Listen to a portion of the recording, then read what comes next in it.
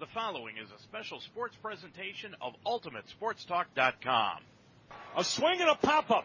First base side, foul ground playable. Santana makes the catch! The Indians have won the American League pennant! UltimateSportsTalk.com now presents the Ohio Baseball Weekly Show, a comprehensive look at the Cleveland Indians and Cincinnati Reds.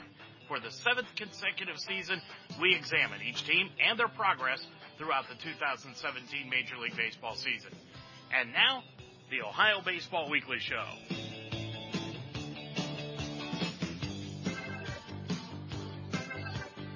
Good evening, everyone, and welcome to another Monday night and the Ohio Baseball Weekly Show. I am Dave Mitchell. Glad to have you along on tonight's Ultimate Sports Talk special presentation of the Ohio Baseball Weekly Show. Boy, we've got a lot of things to go over here this evening. The Reds and Indians had a very successful weekend, but in totally different ways.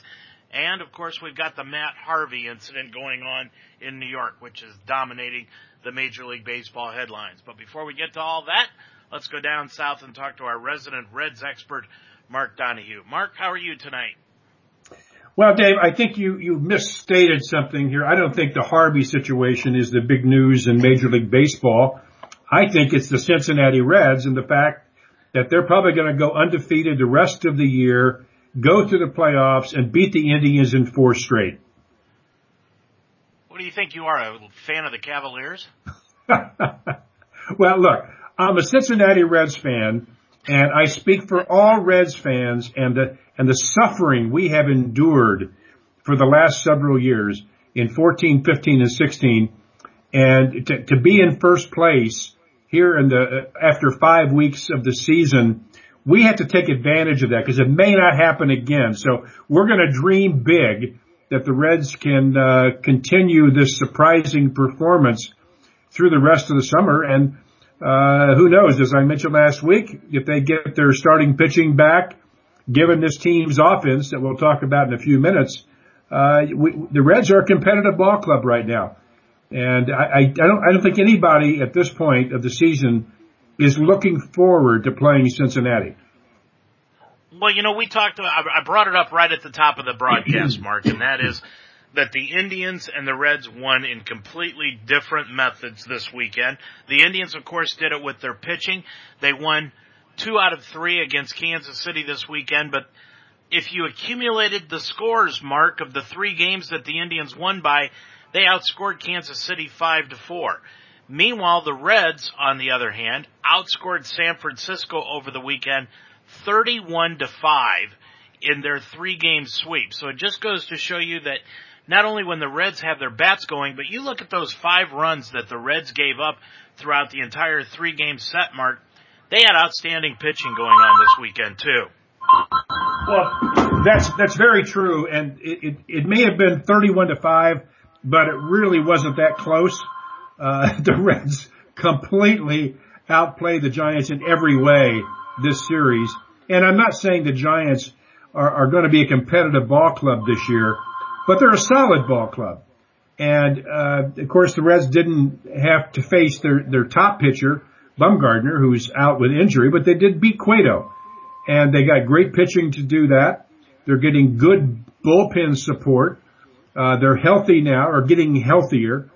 But this offense, I'm telling you, it's nothing to be sneezed at. And it'll be a great series in a couple of weeks when the Indians beat the Reds, because you have arguably one of the best pitching staffs in baseball that's going to be going up against one of the top hitting teams in baseball. That should be fun.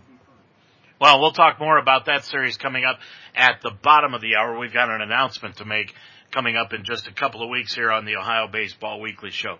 Mark, explain how the Reds can take Amir Garrett and send him to the minor leagues. There's a method to their madness. Explain what that madness is. Well, I think there's several methods to their madness. Number one, they want to manage his pitch count this year, which is, of course, the argument that they're using as the most important reason. And there's some merit to that. You don't want to have happen to the Reds what happened to the Washington Nationals in Strasburg a few years ago, which arguably cost them a world championship. And so he only pitched 144 innings last year. And I think they want to keep him well below 200 this year, say in the 180, 185 range. And to do that, you need to give him a break during the season so his arm doesn't get fatigued. And I've seen him pitch every game he's pitched this year. And he has lost something off his fastball. He's got a good curveball, good slider. He's got a great changeup, which for a young guy is unusual. But his fastball was at 95, 96 the first couple of starts. It's down to 91, 92, which is not unusual at this time of year. A lot of pitchers, because of spring training and the early season games they play, they'll get a tired arm, it's called. And so him missing a couple of starts is not going to be a bad thing from that perspective. But the overriding issue is that he's one of those guys that can be kept under Reds control if he is off the major league roster by 17 games this year. And for a pitcher, that's no more than, say, 3 starts. So it's not the end of the world. And I think I heard last night, very interesting comparison to this. When the Reds brought Mike Leake up, I think it was in 2009, he came out of the University of Arizona, and they brought him right to the major leagues without any time in the minor leagues. I think they sent him down for maybe a week. If they had kept him off the major league roster for 17 days that first year, they could have had 2 years more control of him. And he'd probably still be with the Reds because they could have had him. He wouldn't have gone to free agency and he wouldn't have been under arbitration. So yeah, this is something that's in the contract with the players and the league. If the players don't like it, then change the contract, change that provision. But as long as it's in there, the Reds or any other team would be stupid not to take advantage of that and retain control over a guy or any pitcher for that matter that can help them down the road. And certainly it would be remiss on their part not to do it. Well, Mark, normally at this time I go over the records and what the teams have done over the past week, but your comment has led me to a question. And as benign as this question may be, I think it's apropos to what is going on in Major League Baseball today, and it just drives me nuts. When did the human body become genetically unable to throw 300 innings anymore? When did the human body, obviously in the womb, become such a frail entity that it couldn't start 35 to 40 baseball games over the span of 7 or 8 months? When did Major League Baseball become such a wussied league that we have to be able to handle pitchers with kit gloves anymore? And you don't have the Bob Fellers. You don't have the Nolan Ryans. You don't have the Tom Seavers. You don't have the Ferguson Jenkins. You don't have the Don Larsons. You don't have the guys any longer that can throw 300 innings like Steve Carlton did year after year after year, like Bob Gibson did every year. When did the pitching in Major League Baseball become wussified to the point where these pitchers are no longer able to throw more than 200 innings and 180 to 190 innings a year? What happened to the human body? Well, you could ask Sandy Koufax that. You could ask a bunch of other pitchers over the last 30 years. That's one pitcher over the span of 50 years in baseball, Mark, Dave, up to the 1980s and 90s when they started doing this. You know better Wood, than for that. crying out loud, through both ends of a doubleheader. Well, if you're going to ask me a question, give me a chance to answer it. All right, Paul Ryan. All right. Over the last 30 years, when you're paying a guy, even like a Steve Carlton, when you're paying him $150,000 a year as opposed to paying a pitcher $20 million a year, you have an investment. And today, when pitchers are making the kind of money they're making, you don't want to risk that for the sake of some macho claim that they have to throw 300 pitches a year. That makes no sense at all from a business perspective. So you're protecting your investment. And people are smarter now. That's maybe the biggest reason. The human body is not designed to throw 300 innings of pitchers who are throwing 100 miles an hour. And that's the pitchers you're getting up to the major leagues now. It's guys who rely on the fastball. They don't learn to pitch. They don't learn to be like a Greg Maddux who could throw 300 innings a year because he never threw a pitch over 90 miles an hour. There is a reason physically why guys are getting hurt now more than they ever did. And look at Syndergaard. Syndergaard made the intelligent statement that during spring training, he went out and gained 19 pounds over the year lifting weights because he wanted to be stronger. And his goal for 2017 was to throw every pitch he threw this year over 100 miles an hour. Now, number one, that takes an intelligent quotient somewhere around 60 to make that proclamation. But number two, what happened to Noah Syndergaard? He screwed his arm up. Now, he'll probably come back, but are you sure? Do you want to risk that for a guy who says pitching is throwing as hard as you can on every pitch? And Chapman proved last night that's not what you ought to do. So there's a rationale behind the fact that pitchers should not throw 300 pitches, number one, because of the strain it puts on our arm. But it's besides physical. It's also fiscal. It's money.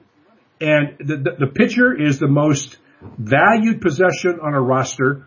And I'd rather have a pitcher throw 200 innings a year and be around for 30 or 35 starts, throw 6 or 7 innings, and win me a World Series than go out there and prove he's a man by throwing 300.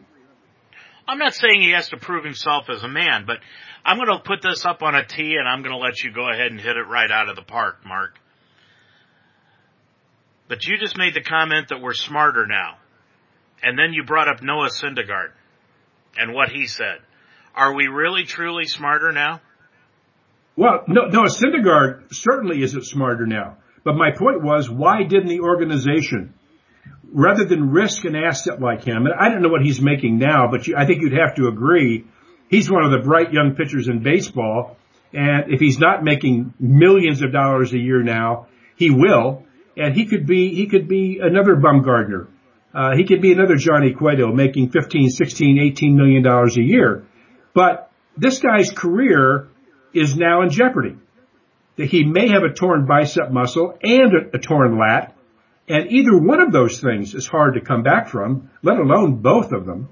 But this mentality that these pitchers, and I tell you, when we have an opportunity to talk to a scout, I would love to have a scout come in and explain what they go through now in their analyses of a pitcher that they are looking to draft.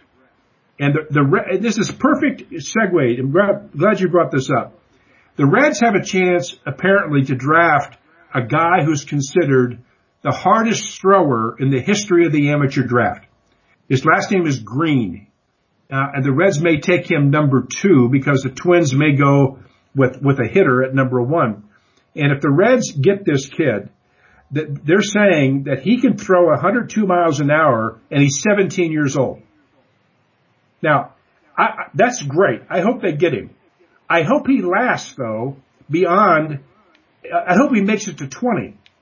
Because if all he's got is a fastball that goes 102, I don't care whose body it's attached to, that arm is going to be injured unless he learns to pitch. And I'd love to hear a Major League scout talk about how they analyze today. And I'm not trying to start a fight with anybody, but what analysis do they go through except a radar gun? And if you take the radar gun away from it, what do they look at from a pitcher's perspective that would predict that pitcher is going to be a pitcher as you and I know it, as a guy who can throw 250 innings and throw 87, 88, 90 miles an hour and get people out? Because I don't see it. Well, one of Clint Eastwood's final movies was when he was a baseball scout. And the main reason I liked the movie is because Amy Adams was in it, but we won't go there right now. But anyway, one of the comments that he made is I know a lot of baseball scouts, they listened to the sound that the ball makes. Not only when it hits the glove, but coming into the batter. A lot of scouts, a lot of the old-time scouts, don't rely upon the radar gun. A lot of the new scouts do. And it just lends credence to your point, Mark, that, these scouts sometimes, I wonder what they are looking for. I brought up the two pitchers that pitched last in the Division III state championship game a year ago here in the state of Ohio, and how they consistently hit 86, 88 miles per hour, but they were striking out people, they weren't walking people, and they were inducing ground balls. These kids knew how to pitch. Kids, like you say, coming out of high school now that are throwing 99 to 100 miles an hour don't know how to pitch. It's interesting. I got on YouTube the other day, and I was looking at the projected draft for 2017, the amateur draft in baseball. And they had a number of kids that they thought were, high draft choices, but they also looked at next year, 2018. They have kids 16 and 17 years old now that are 6'2", 6'3", 6'4", weigh 230, and they're 15 and 16 years old. I mean, these kids have been lifting weights for 7 or 8 years. They're taking vitamins and that's the problem. They lift weights and yep. Yeah, they're strong as hell, and they can throw a ball through a brick wall, and that's what the scouts look at. But the kids don't know how to pitch. And that's my point. And I'd love to hear a professional, somebody who knows more than you and I do about it, and let him tell us what they look at. I'd love to hear it. Over the last 40 years, Mark, I'll even go 50 years, who is the most illogical pitcher that was a winner that you have ever seen? And I'll bet you and I think the same person. Who's the guy that you would look at and his physical stature just would tell you, this guy can't get anybody out, but he did? Who do you think of first over the last 50 years? The first one I think of is Greg Maddux. I don't know if that's what you're aiming at, but no, Greg Maddux was in physical shape. I'm talking about a guy you look at, not his stuff, physical stature. And you look at him and you say, there ain't no way this guy could get anybody out. The left-hander for the Yankees, what was his name? Big fat guy. But he CC Sabathia? No, it wasn't him. Well, you're close. I'm talking about Mickey Lolich at Detroit. Well, yeah, you're right. You look at him and you would swear that he couldn't get anybody out. But he won 3 games in the 68 World Series, Mark. 3 games. He was a consistent winner. I remember when he and Gaylord Perry went up against each other when Perry was with the Indians, and they would go in some knockdown, drag-out pitching duels whenever the Indians and the Tigers met, and Lolich normally came out on top. But Lolich was a pitcher, Mark. It didn't matter that he was close to 300 pounds, 280, 300 pounds. Tom Seaver was not the greatest guy in shape. He had a little punch to him. Ferguson Jenkins was probably a guy that you would look at and say he might be the best in physical shape, maybe even Bob Gibson. But man, Mark, you look at some of these pitchers that were, how about Mike Marshall? Well, Mike Marshall was in great shape. He was a kinesiologist, and he worked out. He was one of the first guys to really get in shape as a pitcher. Exactly. But the guy, and what happened to his arm? Well, I don't know what happened to him at the end of his career. I know he got lit up near the end, but the guy that comes to mind for me that Reds fans are going to remember, you look at him and say, that guy's not an athlete, is Tom Browning. And Tom Browning was a little left-hander. You look at him and say, well, God, that guy couldn't be that good an athlete. But he had a great career with the Reds and had not broken his arm when, late in his career, he would have been pitching a lot longer. But he was a guy who learned how to pitch. And that's, I think our collective point here, you and I agree on, is that the young pitchers coming up, and I look at the Reds roster here, and they've got, I was just counting it the other day, I think they got 7 or 8 guys on this roster who throw close to 100 miles an hour that are on the roster right now. And these guys come in and they throw hard, but the hitters catch up with them. I saw, you and I last week, we had a little debate about Stevenson versus Arroyo. And ironically, and by the way, Arroyo won another game.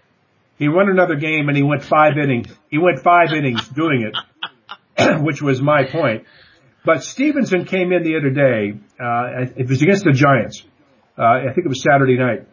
and he had pitched terribly throughout the year. But the other day he came in and he threw 3 innings, did not give up a hit, walked his last guy he faced, no runs, no hits, 1 walk, and he pitched. He started off a lot of the hitters with breaking balls. He was throwing a changeup. Now, of course, he had a big lead, but his fastball, his fastball was much more effective when he wasn't using it, 3 pitches out of 4. And that's what I saw about him the other night. Oh my God, he actually threw a first pitch curveball. And then his fastball looks even faster. And he was throwing 97, 98. But I wanted to find out a breakdown on his pitches and I didn't see it. Breaking balls to, I'll say off speed pitches to his fastball. Because he was throwing a cutter, he's throwing a curveball, and he's throwing a changeup. And they were all for strikes. Only walked 1 guy. And that's what you want out of a young pitcher. And maybe the light will go on for a guy like him. But the Reds have some big arms on that staff. And you just hope that they have a chance to learn how to pitch, because if they do, they're going to have some pretty good opportunities to put together a good starting rotation when Bailey and DeSclafani come back. So it's kind of exciting right now for the Reds. And they got some even younger pitchers in Double-A right now that are very, very solid guys. So, hopefully the Reds and Indians will be on an even plane here in the next couple of years. Okay, we're going to talk about the Indians here in a second, but I want to ask you this question. Just how long, this is a 2-pronged question, just how long do the Reds have to continue to play at this level and the Cubs at their level before the Reds start believing that they can win this thing and the Cubs start doubting that they can? Well, I think it's going to be a longer term for the Reds than the Cubs. When you win a world championship and you have the kind of roster they have, that team but believe me, they're going to believe in themselves no matter what, the rest of this year, or at least to August or September. I think for the Reds, I think that they talk a good game now. They said they were much better than they were last year, and they are, but this team is going to have to prove it to itself over the next 2 months. And when I say 2 months, I'm talking about getting into the All-Star break. If they are on a proportional basis, if they're 10, 12 games over 500, and they can do that by the All-Star break, I think this team will believe in itself. And I think they can, they just lost 2 out of 3 to the Cubs a couple weeks ago, but they should have won 2 out of 3. They gave up 4 runs in the 9th inning to lose that first game, or they would have won that series. So, the Reds are better. You and I talked last week. I don't think the Cubs are as good as they were last year. And their starting pitching is the reason. But the Reds have closed the gap. Is it going to be enough this year? I doubt it. But, they're better, and I don't think the Cubs are as good. Well, the Reds are 17-14 heading into tonight's game with the first place New York Yankees, who are 20-9.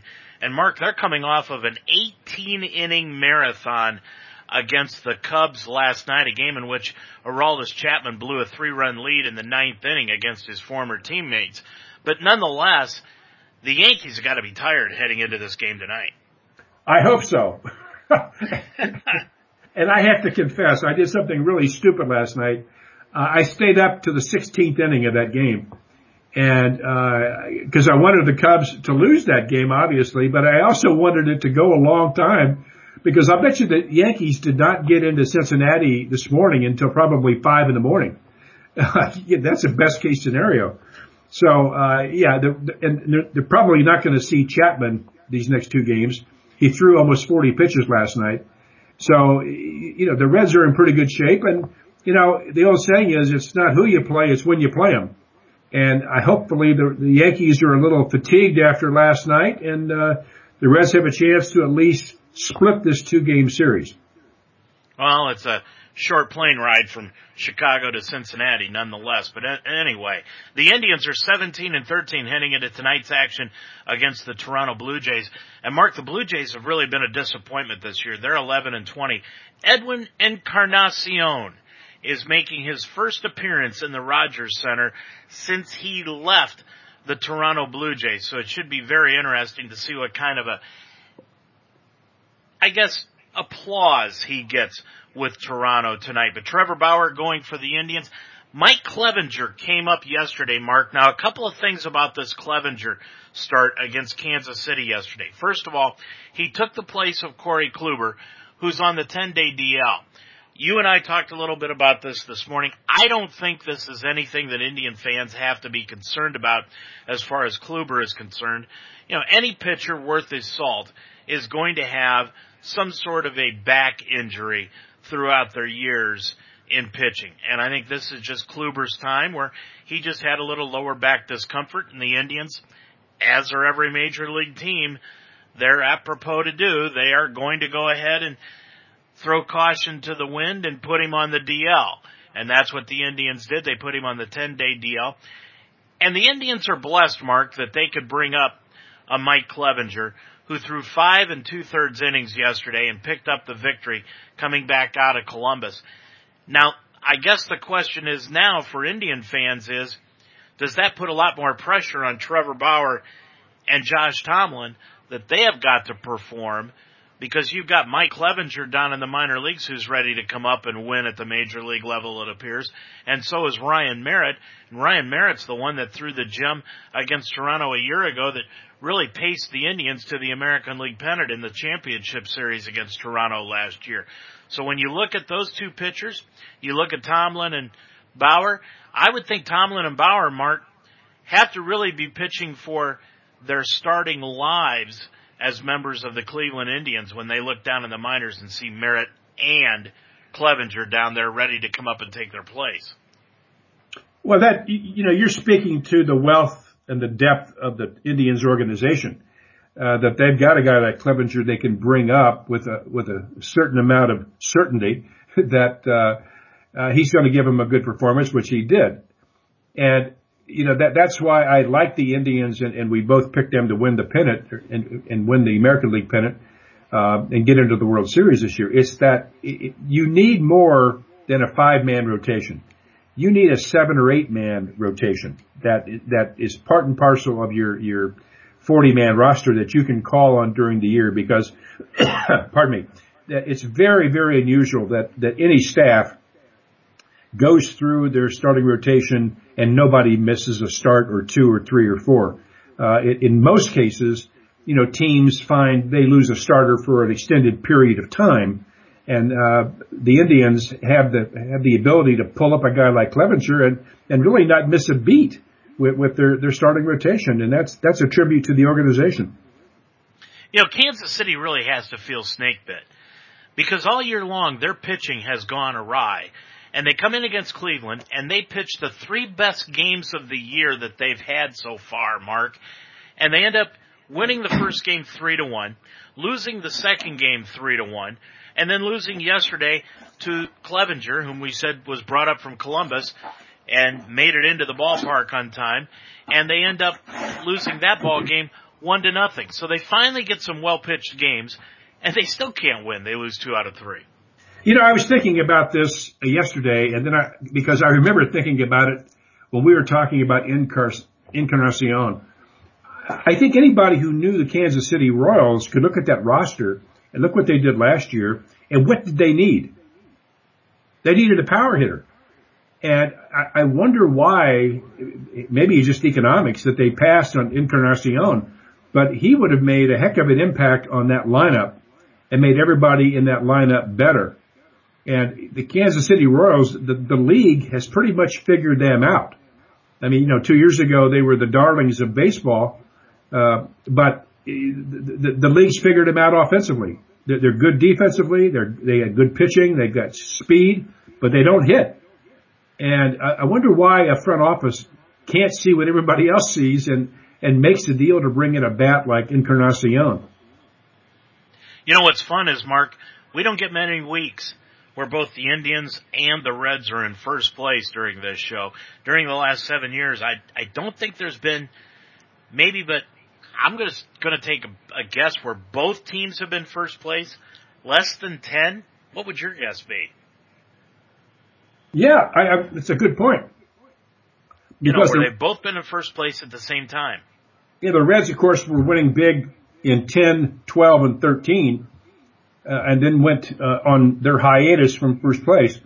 Yeah, you may be right. I mean, it is unusual. That's why, tongue in cheek, I was waxing poetic about where the Reds are right now, because there's a much better chance that the Indians are going to be in first place a month from now than the Reds.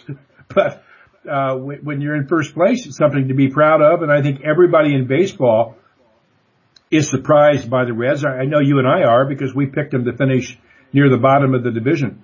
So it's good news for Reds fans, and we better take advantage of it. But the Reds had the Yankees for 2 games this week, and then they go back to San Francisco for 4.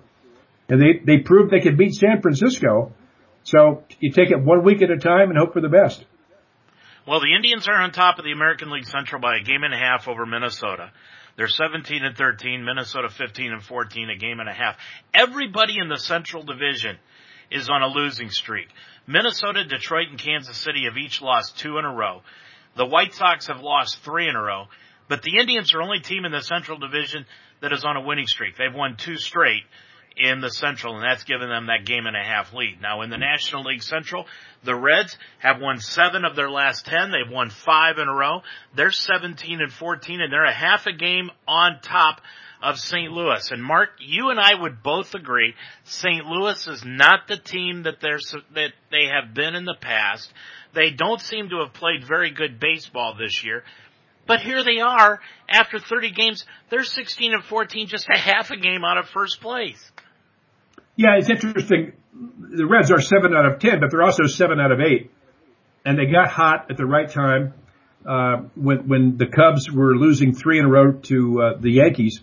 So they picked up 3 games real quickly. But again, you have to keep your head on your shoulders here, because the Reds starting pitching does not look good going over the next month until they get Bailey and DeSclafani back. And Brandon Finnegan back. They got 60% of their starting rotation not in the starting rotation. So they're going to rely on Bronson Arroyo and Adelman and Feldman to get them over the hump. And that's not something that gives me a lot of hope for that rotation. So here's a question for you. The Reds are still in rebuild mode. If the Reds are, say they're a game in first place at the All-Star break, do they go out and try and get a starting pitcher to get them into the playoffs? Boy, that's an intriguing question. And again, it comes right back to the same pitcher that you and I have talked about over the last couple of weeks. Can they go out and get a Johnny Cueto? Can they do it? Can they get somebody like that would maybe turn the tide? I don't know. It all depends upon what Dick Williams is going to think if this team actually has a chance to win the division. Now, that also puts him in a very desperate situation, Mark, because you remember a few years ago when the Indians were close, just right there at the All-Star break, and they did nothing at the All-Star break, and the team plummeted towards the end and didn't make the playoffs because the players started to get the feeling that the front office didn't believe that they had a chance to win. So why should they go out and mortgage the future if the team didn't have a chance to win? Boy, if you got a bunch of guys that are cohesive in that clubhouse like the Reds appear to have, this appears to be a very close team, just like the Indians are. And if that's the case, and this front office doesn't go out and make a move to help them win this year, that could really turn out to be a bad omen instead of a good one. Yeah, the risk the front office runs is they go out and they get, let's use Cueto as an example. You go get Johnny Cueto as a rent-a-player, and you give up a young player, and you're supposed to be in build mode right now. And the Reds now have accumulated a lot of talent at AAA, AA, and single A. And they get the number 2 draft pick this year in the June draft. So they've got some talent that they could deal with. And, you know, it's easy to second guess a general manager in an organization. But if the Reds are close, if they're in striking distance, and a lot of it depends on the wild card. If they're in a division that is dominating baseball, and it's likely that two teams could come from, or maybe three teams could come from the Central Division of the National League, then, you've got to roll dice, and you're damned if you do and damned if you don't. If you don't make a move and you miss out by one game, people are going to scream and yell like, why didn't you go for it? If you make the move and you give up a young stud, who ends up in 3 years to be an all-star, they're going to look back and say, what, were you an idiot? Why would you trade him for a rental player? So you have to give some slack to these organizations because they are put in a tough spot, but I don't think anybody predicted going into this year, and it may not occur. We're supposing some things here, but I don't think anybody expected the Reds to be in a position to compete this year. But a month from today, you're going in mid-June and you're still in first place. You got to start looking around and saying, hey, we might have a chance here. Mark, before we get to our big announcement, I guess the whole crux of the matter is when you look at this Reds and Indians thing, and especially if the Reds are going to make a move, I don't think Johnny Cueto would be a rent a player. I think his roots are still in Cincinnati. And if the Reds went out and got him at the trade deadline, they may have a pretty good shot at keeping him. That's possible. If you're going to spend that kind of money, and he's going to want, $20 million a year, there may be other guys that you could go out, maybe get two $10 million players that could augment your rotation. But once they make the decision to spend some money, I think it opens up a whole litany of opportunities for the Reds. But the question will be, who do you want to give up to get those players or that one player that can put you over the top? Because I think the only thing this team needs right now is starting pitching. Their bullpen's solid. Their offense is very solid. They lead the league. They're number 2 in offense, Dave, and they're number 1 in defense, and their bullpen is number 3. Now that's a pretty solid ball club. So what they're looking at is starting pitching.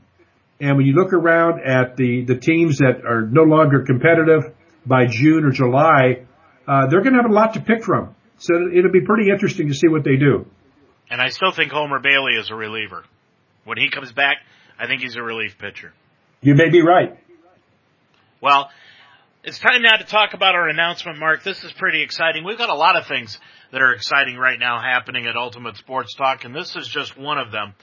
We have not solidified this as of yet, but it looks good enough to where I feel comfortable talking about it. On May 22nd, when the Indians come to town to play the Cincinnati Reds, Mark and I are going to have a 2-hour special. We will be coming on the air with a special 7 o'clock time. We'll go from 7 to 9 on that Monday night, May 22nd, and we will be broadcasting live from the Montgomery Inn in the Boathouse out in center field in Cincinnati. Mark, we've often looked at that place as being a great opportunity to do a broadcast fund. We're finally going to get to do it. Yeah, I'm excited about it. Number one, I get to see a game.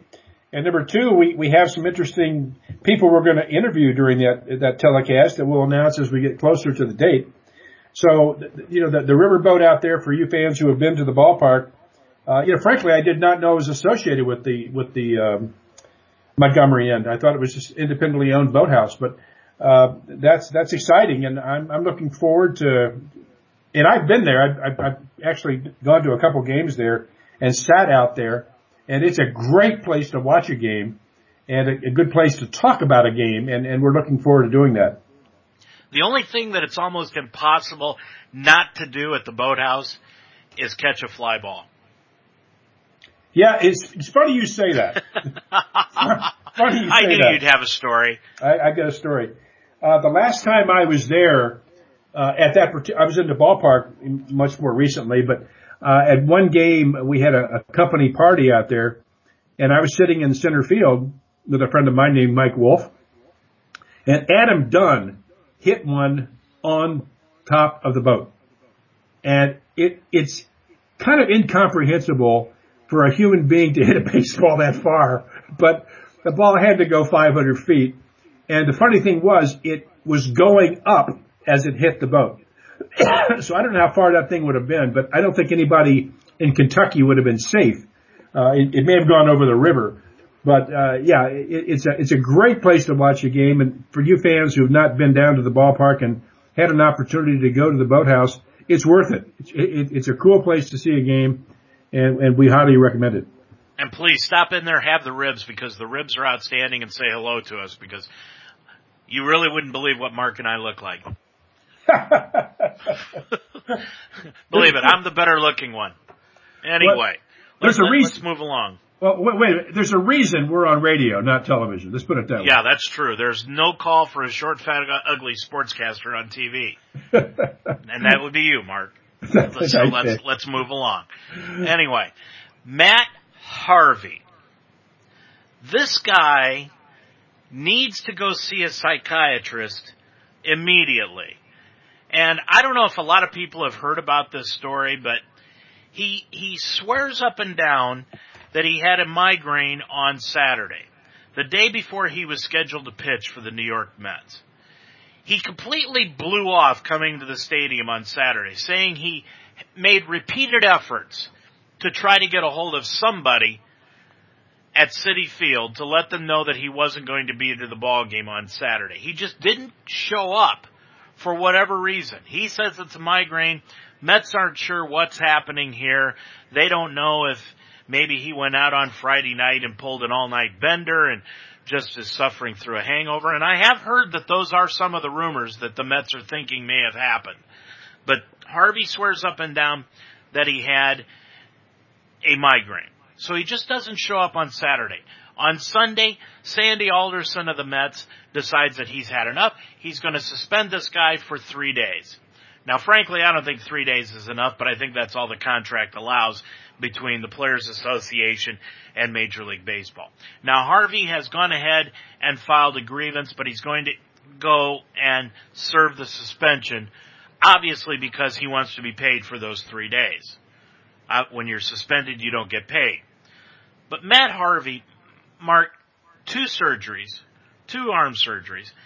Quite honestly, I thought he was a pitcher with a lot of potential, but really was mediocre during the last 4 years of his existence with the Mets. He never really met his capabilities, except for one game, and that was in the World Series, 3 or 4 years ago, that he pitched an outstanding game, didn't want to come out in the 7th game against Kansas City, and ended up losing it in the 9th inning, and Kansas City went on to win the World Series. But Matt Harvey is really the type of guy that, do you want to have this guy on your baseball team?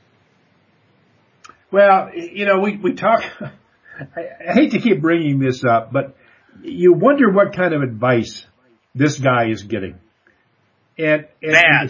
Bad, but you have to be smart enough at some point to look around at what's happening in your career, and rather than worry about getting paid for 3 days when you're making millions of dollars a year, the first thing you should do is go to your teammates and apologize. And say, look, I tried, here's what I did, my bad, it'll never happen again. I apologize for what I did, let's move on. But no, he makes a big case of it when there's no case to be made on his behalf. And whether either his agent isn't powerful enough with him or the guy is just a knucklehead, I tend to think it's probably the latter, that you can't see what you're doing and how it looks. Get it behind you, apologize, and shut the hell up. And go back to pitching. And, that was a case, that game you mentioned against Kansas City a few years ago, where he fought. I mean, he not only fought, he screamed and yelled to stay in that game against Kansas City. And what happens? He loses the game, and they don't go to the World Series. Now, that's a case where the manager probably should have said, shut up and sit down. But he didn't, and, there's where your macho pitcher is. Hey, coach, put me in, I can do it. Well, look at this Mets pitching staff. 3 years ago, they had Harvey, Syndergaard, and Wheeler, along with Bartolo Colon. They've literally got none of the 4 right now. Yeah, that's very interesting. And which one is pitching best? Cologne. Still, at 43 years old. Yeah. And why? Because he's a pitcher. He's a pitcher. He can throw an 88-mile-an-hour fastball, but it moves so much that he can tell you he's going to throw it and you can't hit it. That's makes our point from earlier in the show. That guy knows how to pitch. And Syndergaard, another knucklehead, may have put his career in, well, he has put his career in jeopardy. He's probably going to recover, but not without he's probably going to be done for the year, or at least the major part of the year. Right. Matt Harvey and Syndergaard, and who was the left-hander that was so good for them a few years ago? He got hurt too. Yeah, he got hurt. I mean, 3 years ago, I remember you and I had a debate. I made the comment that I thought the Indians pitching staff, starting staff, was better than the Mets. And I remember you thought I was nuts, but you did make the comment that the only thing would prove that I was right was injuries. Well, the whole thing has happened. The Mets pitching staff has basically fallen apart. That's right. And it's the same thing. All those guys were the same. And the Reds had a chance to trade for Wheeler a couple of years ago. The Mets wanted Jay Bruce, and they could have gotten Wheeler. But he was a long-term rehab situation. And now he's coming back this year. I don't know how well he's pitched. But, these guys that go out, they throw their arms out, and their careers are over before they begin. And that's one thing I like about Amir Garrett. Amir Garrett can throw 95, 96, but the thing I really like about him, and if you haven't seen him pitch, Dave, he's got a really good changeup. Oh, he's got great motion. Great motion, great changeup, and he's really tough to hit if you're a right-hander, because he throws that changeup, it breaks away from you, and you're lunging at that thing. But he can still overpower you with the 95-mile-an-hour fastball. So I hope he's the kind of guy that is a pitcher and not a thrower, and is going to be around for a while because he's a smart guy. I think he went to St. John's and played basketball there. He got a degree. So, those are the kinds of guys you want in your rotation because they can be around for a long time. Mark, Amir Garrett reminds me of Danny Salazar. He's learning how to pitch. Only Amir Garrett, I think, is learning at a younger age than Danny Salazar did. But like you said, Garrett and Salazar, they can get you with a 95, 96 mile an hour fastball, but they can also put it where they want, and they're both pitchers. Well, the thing I like about Garrett, too, he's got control. He's got a 1.19 whip. And he got lit up one game against Pittsburgh, and the reason he did, he kept throwing the fastball. He got behind, his control wasn't there, so he tried to throw the fastball all night, and then they caught up with him. But you take that game out of the equation, and he's got something like I think a 2.13 ERA without that game in there. One game early in the year where you get hammered can really affect your ERA. But I look at the secondary numbers. He's not walking a lot of guys. He's got a low whip, and he's a pitcher. And I hope he's pitching when we're down there. It'd be kind of fun to watch. Aroldis Chapman blew the 3-run lead last night. Had a tough World Series. He did have one save in the World Series, but he also had two other tough outings that a lot of people are blaming Joe Madden for because he left him in situations that were non-save situations in the World Series. Mark, there's something about Chapman that just rubs me the wrong way. I asked you this question this morning. I'm going to listen to your answer. Is he a not ready for prime time reliever? Look, it's all about percentages, and if I go into a ninth inning of a game and I got a 1-run lead, I'm going to run Chapman out there every time because he got a chance to strike out the side. If he's on, he's virtually unhittable. And what happened last night, I think it had a lot to do with being cold. He did not look sharp when he came in. He couldn't control the fastball. And it was 38 degrees there last night. So, that I'm going to give him that kind of slack. I know what you're saying. And there were games when he was with the Reds where he would give up. It didn't happen often.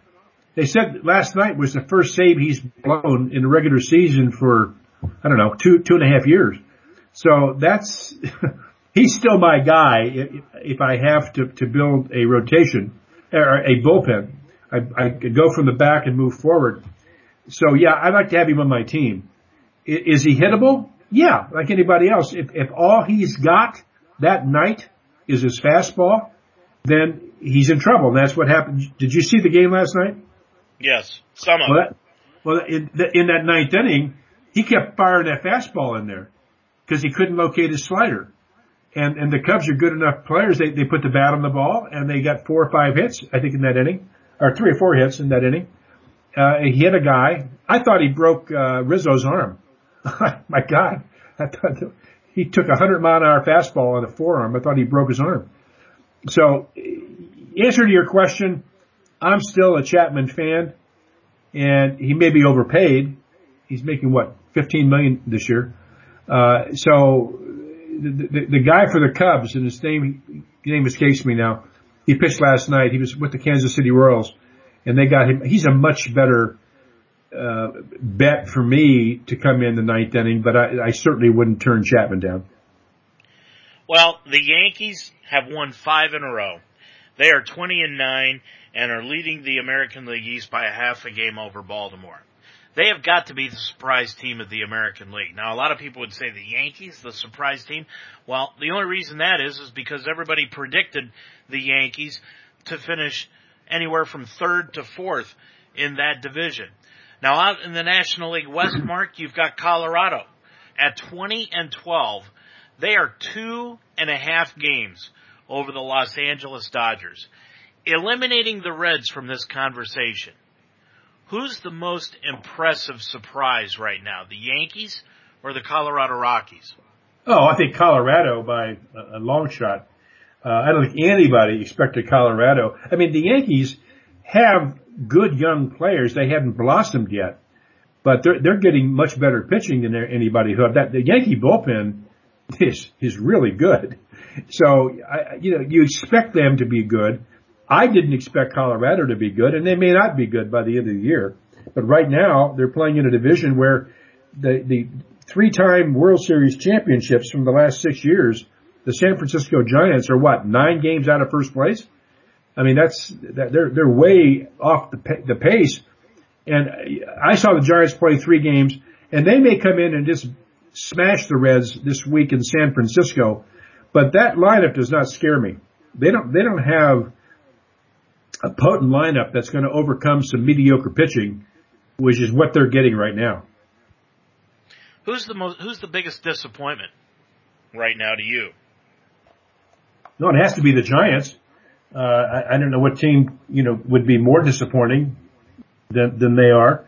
The Dodgers every year, when they're not in first place, I think they're a disappointment with the payroll they have and the team they have.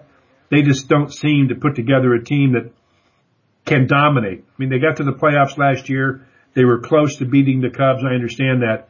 But to me, that team, with the payroll they have and the players they have, they should be winning 100, 105 games a year, and they're not. So they're kind of a perennial disappointment to me. But in terms of the National League, I think the Giants clearly are the biggest disappointment. But, I look at the American League and look at the American League West. Didn't everybody suspect that Detroit was going to be good again this year? The White Sox were going to be a lot better this year. You're talking about the Central? Yeah, the Central. I don't, you see them more than I do, but I don't see that the Detroit Tigers got any better this year, and maybe not as good. No, I agree with you, but I think the 2 teams that really are disappointing me so far in the American League, it's very simple. It's Texas. Texas is 13-19. They're 8 games behind Houston right now in the American League West. They were a team that everybody expected to make the playoffs, and some even thought might make the World Series. And over in the National League, the team that I think is, even though I thought that they would fall upon hard times this year in our preview show earlier in the year, Pittsburgh. 14-17. They're 3 games out behind the Reds in the National League Central. But still, Pittsburgh's not playing anywhere near what they've played not only in the last couple of years, but the potential that they've shown that they can play at. Yeah, but they've lost a lot of guys to injury and suspensions and all that. That's a team that's better than their record if they had everybody healthy and playing. But the team that I do like, and I think that this team could win 105 games this year, is Washington. I mean, they what an offense they've got. I mean, they are just a very, very potent offense. And with that pitching staff, again, you look at their team, Dave, and they're an odds-on favorite. They should win the World Series. I can't think of a team other than Cleveland, and I think they're much better than Chicago. But, I put Cleveland with them. That would be a great World Series. Those two pitching staffs, that would be exciting. But I think they right now are the best team in baseball. I still go back to what I've hearkened on over the last couple of seasons. This unbalanced schedule that Major League Baseball has, where you rotate from division to division every year, and the National League Central plays the AL Central, plays the AL East, plays the AL West. A lot of factors come into play when you're playing a weak division year after year. And this year, the National League East is playing the American League Central. Now, you've got 3 or 4 teams in that American League Central, Mark, that are patsies. And I think that can really, like you said, help a team like the Washington Nationals. But then you've got the National League West that's got to go play the American League East, and you've got 4 teams in that American League East, maybe 5 if Toronto starts getting their act together, that can really prove to be formidable against that National League West. They've got to do something about this, Mark. They've got to get away from this interleague play, either that or start solidifying who they're going to play year after year. Well, I think that the thing they should do is break up the divisions and break up the leagues, and have geographically based, maybe what they got, 30 teams, have 3 10-team divisions and pick the top 2 or 3 teams from each division to play in the playoffs. I mean, you could have the Indians, the Reds, the Pirates, the Cardinals, the Cubs, the White Sox, all in a central division within the Midwest. Kansas City, go on and on. And that, to me, is the most sense. It greatly reduces travel. And it makes the playoffs much more exciting, because if you don't play a team in the other league all year, it makes it kind of neat, because you don't know what you're going up against. You haven't played them all year. So I like that idea if they just do it with the leagues. Eliminate the divisions, but go American League, National League, forget interleague play, and let's just play. Yeah, I mean, I'd be okay with that, but what you don't want to do is have a team that, by June is 20 games out of first place and no chance of the playoffs. The one good thing about the division setup is, a team, maybe not a great team, but a team can go into September and still have a fighting chance, which means people are going to show up and buy tickets and come to the game. Now, but you still have a fighting chance with everybody in the league, because the top 5 are still going to make it. Well, we don't know what the number would be. If it's a top 5 and you have 10 or 15 teams in each league, is that what you're saying? Yeah. Yeah, well, Just like it is now. Yeah, well, it's not that way now. You have 3 divisions for each. Yeah, just league. Eliminate the divisions, put everybody in the league all together. Yeah, I could buy into that. It's just a matter, again, you'd have 10 teams that wouldn't make it, and of those 10 teams, how many would be out by the All-Star break? You don't know. Well, the Indians so far this week, like we said, they are in Toronto this week, taking on the Blue Jays. Edwin Encarnacion's homecoming to the Blue Jay fans out in Rogers Center. And then this weekend, after Thursday off, they will be at home against Minnesota and then host Tampa Bay next week. Don't forget, coming up on May 22nd, Mark and I will be at the Boathouse, the Montgomery Inn at Great American Ballpark, bringing you the show from 7 to 9. What do the Reds have coming up this week, Mark? Well, they got 2 big games against the New York Yankees tonight and tomorrow night. Hopefully the Yankees are tired. Then after an off day, they go out to San Francisco for a rematch with the Giants. And it's funny, in May, they will be done with the Giants all year. But the Reds have had pretty good luck against the Giants. So hopefully the Reds are going to catch them when they're down. Sorry to see you go, right? That's right. All right. We'll talk to you again next week, Mark. Have a good one, Dave. That's going to do it for our show this evening. Don't forget, coming up, we'll be back again next Monday night to bring you another Ohio Baseball Weekly show. And as I said, on May 22nd, a special show, special time, 7 o'clock until 9 o'clock. Mark and I will bring you the Ohio Baseball Weekly show. Glad to have you along tonight. That's going to do it for our show. Go Indians, go Reds. For Mark Donahue, I'm Dave Mitchell. Until next Monday night at 9 o'clock. Join us again then. Good night, everybody.